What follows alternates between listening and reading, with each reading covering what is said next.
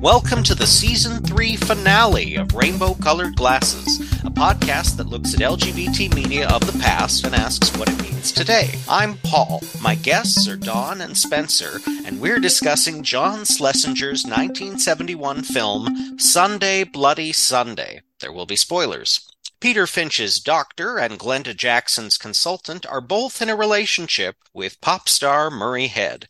They've agreed to ignore each other, and Murray's happy to hop between them whenever he gets bored. Last year, pop star Harry Styles starred in My Policeman, a film that placed him in a similar bisexual love triangle. The story reminded me of Sunday Bloody Sunday, so I decided to give it another look and share it with some friends. Now, thank you both for joining. I'm going to start with Spencer. Were you familiar with this film at all? I was not, but I see the echoes to what you speak of. So I didn't realize that until you just mentioned that. But definitely there is a similarity between the two films. And it's definitely, I think, a trope that has been explored somewhat, but perhaps not to the length that it could be. What were some of your first impressions of Sunday? I really appreciated the pace because it's just a different pace than what we're used to today. Really let the characters fill in the time with being who they were and with just their reactions. And I think in our daily lives, we do take that time to reflect and pause and all that. But nowadays, we're just trying to get through the movie. And so I think sometimes we lose what makes us human, which is really just those kind of the stillness in life too. So I appreciated that. I thought initially I wasn't sure what I was signing up for, I guess. And then it kind of made itself clear. And it was funny how the suspense was treated far differently than how it would have been today. Because I think today that tension between the two would have been really pulled at a lot more intensely throughout the film. And in this, it was like, it was there, but it was teased definitely less heavy-handedly. I'm going to hop over to Dawn. Was this your first time seeing the film? I'm going to date myself, but I actually saw it when it debuted. Fantastic. I was 19 at the time. It was a unique period in American history.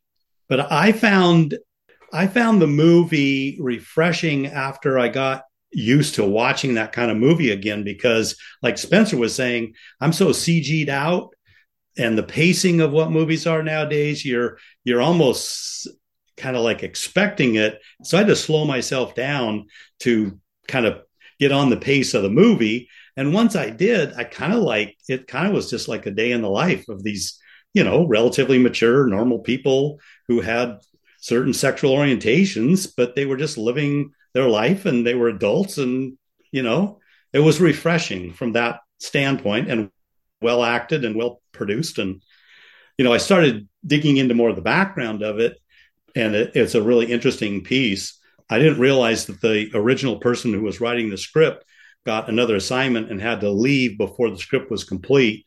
I think it was a woman. She turned it over to John. John basically made it autobiographical. So it really became, he was the doctor, the Peter Finch character. And I found, more meaning once I really understood kind of what the approach of the movie was. But I enjoyed it. Took a while to get used to that style from modern day, but in the end, and obviously it was a significant movie of its time. I definitely appreciated it more on a second viewing because the pace is so slow. But homosexuality in the UK had only been legal for about 4 years. It was 1967 that male-male relations were legalized. So there was a big uproar over the intimate scenes. Peter Finch and Murray Head meet each other in the doorway and they have that kiss, and the film crew was freaking out there. Are you okay? Are you okay doing that? And the actors just went for it, but they received a lot of pushback. John Schlesinger had to really fight because he was told, oh, put it in silhouette or this or that. And he said, no, I'm not putting them in silhouette. They're just going to kiss. Two shirtless men, from what we saw, we can presume more, but two shirtless men, one on top of the other, with one clearly clasping the other's back. And they had that mirroring because both in both relationships, they did that. And to me, I was like, this was made in 71. Like that was striking to me to see. And not only that, not only the gender of it all, but the age discrepancy, the fact that it was an older gay man, wooing a younger bisexual man, to have that depicted so clearly and with a certain power dynamic too, I thought was really striking. Another perspective, though, for context, in 1970, April 18th, actually, I attended the opening of Hair at the Moore Theater in Seattle. And it was a big thing. It was black tie. I would say the average age was 40, 45. But there were a lot of younger people there. It was packed. It was full. And I don't think that many people were shocked by the movie because the year before, at the end of Hair, we all took our clothes off. The entire freaking audience got naked. We were in the moment because everybody on stage was naked. There was also Timothy Leary running around with LSD. The period of free love, was kind of coming to a close. I was used to going to concerts and everybody was kissing everybody. So, sexuality was out there. Of all different forms and fashions. So there was a segment of society that really wasn't all that shocked by what happened in this movie. I think for a lot of people my age at the time, they found the movie totally boring. So, because we weren't that mature yet. But there was the other side going on at the time that was pretty left wing out there. It was a pushback on the war in Vietnam, which still was going on and raging. So I think it was timely that came up in 71. And I think John had a sense of the other part of culture that was happening. And obviously it stood the test of time. Well, let's dive into this relationship then. We'd like to hop over to Glenda Jackson's character. She's in this relationship with Murray, and right from the start of the film, she's getting frustrated. What is she getting out of this relationship? What's working for her? Spencer? I think she's terribly unhappy in her work and her purpose. And I think this young gentleman made her feel important beyond just a transactional purpose. I think a lot of the men in her life treated her for what she could give them. And I think instead, this young man made her feel a little more valuable than just, for what she had to offer. She was a woman without children, taking care of her friends' children. And he showed up and was part of that with her without the strings attached with that. So I think he just made her feel like she had a reason for being, maybe made her feel a little more organized in her life too, because otherwise I think she was a little bit of a mess. Let's be realistic. So kind of kept her moving forward. Don, what was your read on Glenda Jackson? I think she got a lot out of the relationship. He was young, he was flamboyant, he was exciting, he was living this other life that she wasn't. I think she loved him. If you look back at her visit to her home, you could see a lot of what was underpinning her with her distant father and her mother who just toughed it out. An interesting sidebar, though, I didn't realize this until I looked into it. The woman who played Glenda Jackson's mother was a famous Shakespearean actress in Great Britain. She was Edith Margaret Ashcroft. She also won an Academy Award for Best Supporting Actress in David Lean's A Passage to India. So she was I thought she had a strength on the screen that was like, she was an incredible actress. Well, she had the accolades to go along with it and really got almost no note of that, as the movie came out. And I didn't realize it until I looked her up. But I think Glenda had a satisfying relationship. I think she wanted it permanent, knew it couldn't be, was frustrating, and it led to a lot of angst in her life. Now, Peter Finch's doctor, of course, has had a rougher time. He's had to be in the closet most of his life.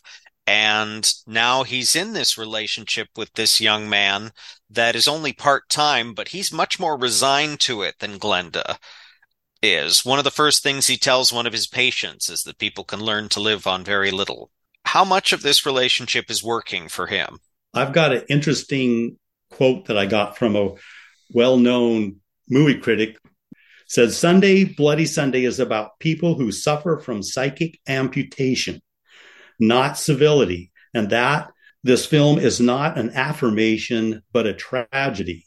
I think Sunday, Bloody Sunday is a masterpiece, but I don't think it's about what everyone else thinks it's about. This is not a movie about the loss of love, but about its absence. I would say for the doctor that this relationship is aspirational, perhaps, because he has been so stymied by his faith and by the expectations placed upon him. And so he sees this young man with nothing holding him back. I mean, he looks at that art piece like it's every dream he ever had, that never came true. And I think he doesn't want to hold that young man back, but he also selfishly wants to keep that passion in his own life, just as a reminder of what could have been for him. So I think that's what he brings for him. But unfortunately, someone with dreams and aspirations, inevitably they're going to leave you because they have somewhere else to go. Meanwhile, the doctor is so kind of trapped in his own life, he can't get out of it. It was really brought forward during the bar mitzvah, because I think that was John telling us, here's my fate. All the women saying, when are you going to get married? This just showed he was stuck. He's making the best of it. And obviously that's how John felt, and John experienced that. So we're seeing a really good portrayal, I think, through those scenes of the bar mitzvah, what he was experiencing. He uses a ringing phone constantly throughout the film too, because Peter and to an extent Glenda, they're married to their jobs. They are constantly getting calls for Peter from his patients, and in the middle of anything, dinner, sex, the phone's ringing and he jumps to answer it, which I thought was a very timely aspect of the piece. And it's such an aggressive ringtone that Schlesinger puts in there. It gets just sets your teeth on edge whenever you hear it. It also established the initial tension between the two lovers, because when it rang, you could see in each of their faces, is it him or is it her calling? Totally. It was kind of that question mark was there, which I loved. Now let's talk about the artist, Murray Head. He is a bit of an enigma for me because he has a life outside of these two. He has access to lots of young and exciting artists his age who would certainly be into him, but he chooses these two folks, and while they certainly get a bit of bohemian zing from him, they seem so desperate to domesticate him. When he goes out with Glenda, it's to babysit kids or play in the park. When he goes with Peter, it's to sort of be the arm candy at these rather stodgy parties. What is he getting out of his relationship with the two of them? I think he's getting some stability. That's exactly what I was going to say, Don. Order in his life of chosen chaos in the art world. I mean, I think he recharges his batteries with them. And I think he had sincere feelings and love towards them, and that fulfilled part of what he needed in his life. That's exactly what I was going to say. I think it's a way for him to not have to activate. He can kind of turn himself off because he's just amusing on his own, just his being, his aura. I also think that he is a mirror for them. And so each of them kind of layers on to him their desire. So that kind of allows him to check out to a certain extent, because he just kind of is the empty vessel for them to use as they please. Schlesinger once said in an interview that if he had the chance to recast, he'd have found someone funnier who could have made them both laugh. But I do see the sense of the advantage of him being a cipher is that they can just project all of their desires and frustrations and things onto him. And at one point, he tells Glenda, you're not getting enough, but you're getting all that there is. And I sort of interpreted that as he's not as deep as they are. He's very young, and he doesn't have all the angst and the baggage that the two of them have. And so what would happen if he said, "Yes, I choose you. I'm going to settle down with you." What in that relationship would change? Because they'd still have the phone dragging them away from him, and Peter still wouldn't be able to introduce him to his parents. Would either of those relationships work if Murray picked one of them full time? I think he's too restless. I think for him, I don't think that's satisfying enough or fulfilling enough for him. And for them, I think they would run into a wall eventually where they realize that they're just speaking to themselves, essentially, and not really getting any feedback. So I think that would be the end of that. Yeah, I think if Schlesinger had made Murray a stronger character, we would have lost some of the insights of the other two characters. I think having him almost more neutral really let us get into the minds of Glenda and Peter Finch more. I think you make a really interesting point, though, in that the journey of LGBTQA plus representation, understanding is not a linear journey. I think, we always think of it as, oh, we're improving, we're moving up. But in actuality, with every rise comes some kind of pitfall. Who would you recommend this film to today? I would recommend it almost to anyone that's at least of a mature age. I won't put a number on it, but I think it would be a good experience to plug into a movie that doesn't have the pace and the angst and the drive that modern film does in general, and experience a movie that you have to be absorbed in and follow the pace of the movie. It's you have to participate and keep engaged. And I think that for a lot of people is a new experience or a re-experience based on what we've been getting out of the industry in the last 20 years. It's a rare film for the pacing and the sincerity and the maturity of the whole thing. I think it's something that everyone should experience, and they can use it to contrast other films by. I would definitely say actors, just for the minor moments that mean a lot. And just, as I said, finding mindfulness and stillness as an actor, not having to project everything, but really just feel something and let that guide the performance. I would say too, anyone that is afraid of making this kind of leap where, they feel like they can't engage in a non-traditional relationship. I think this is actually, I know it doesn't end well for everybody, but I actually think it does reflect positively on the opportunity that this kind of situation can provide. And that during the time they were all together, I never felt like they were hurting. I felt like they were all pretty happy with the circumstances they had, with, minor complaints here or there. Just, you have to leave now? Why? But I think for the most part, I think it was a really positive scenario for everybody involved. And I think they took a lot of joy from it. And I think a lot of us get wrapped up in the long-term projection of what our life will be and who we'll be with and what relationship is ahead of us. And I think this is a really nice kind of presentation of a time capsule moment where three people were really happy under different circumstances than what are expected, and really found kind of a situation that worked for all three of them. So I think that speaks positively of polyamory and everything else too, which is a even further stretch, I would say, but kind of shows that just keep yourself open to the relationships and the opportunities that may be ahead of you, no matter how they may conflict with your conception of what a relationship is. It's like in music, the note not played this is a perfect example of a movie where the word not spoken has a lot of power. The silent moments in this movie were powerful.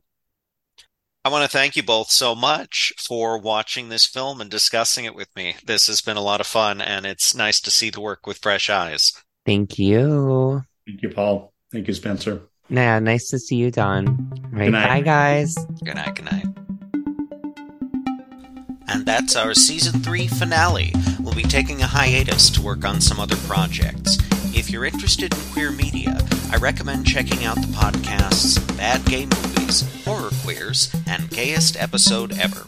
The music you're listening to is Squares, licensed under Creative Commons. If you like us, go to Apple Podcasts and leave us a review. Thank you for listening.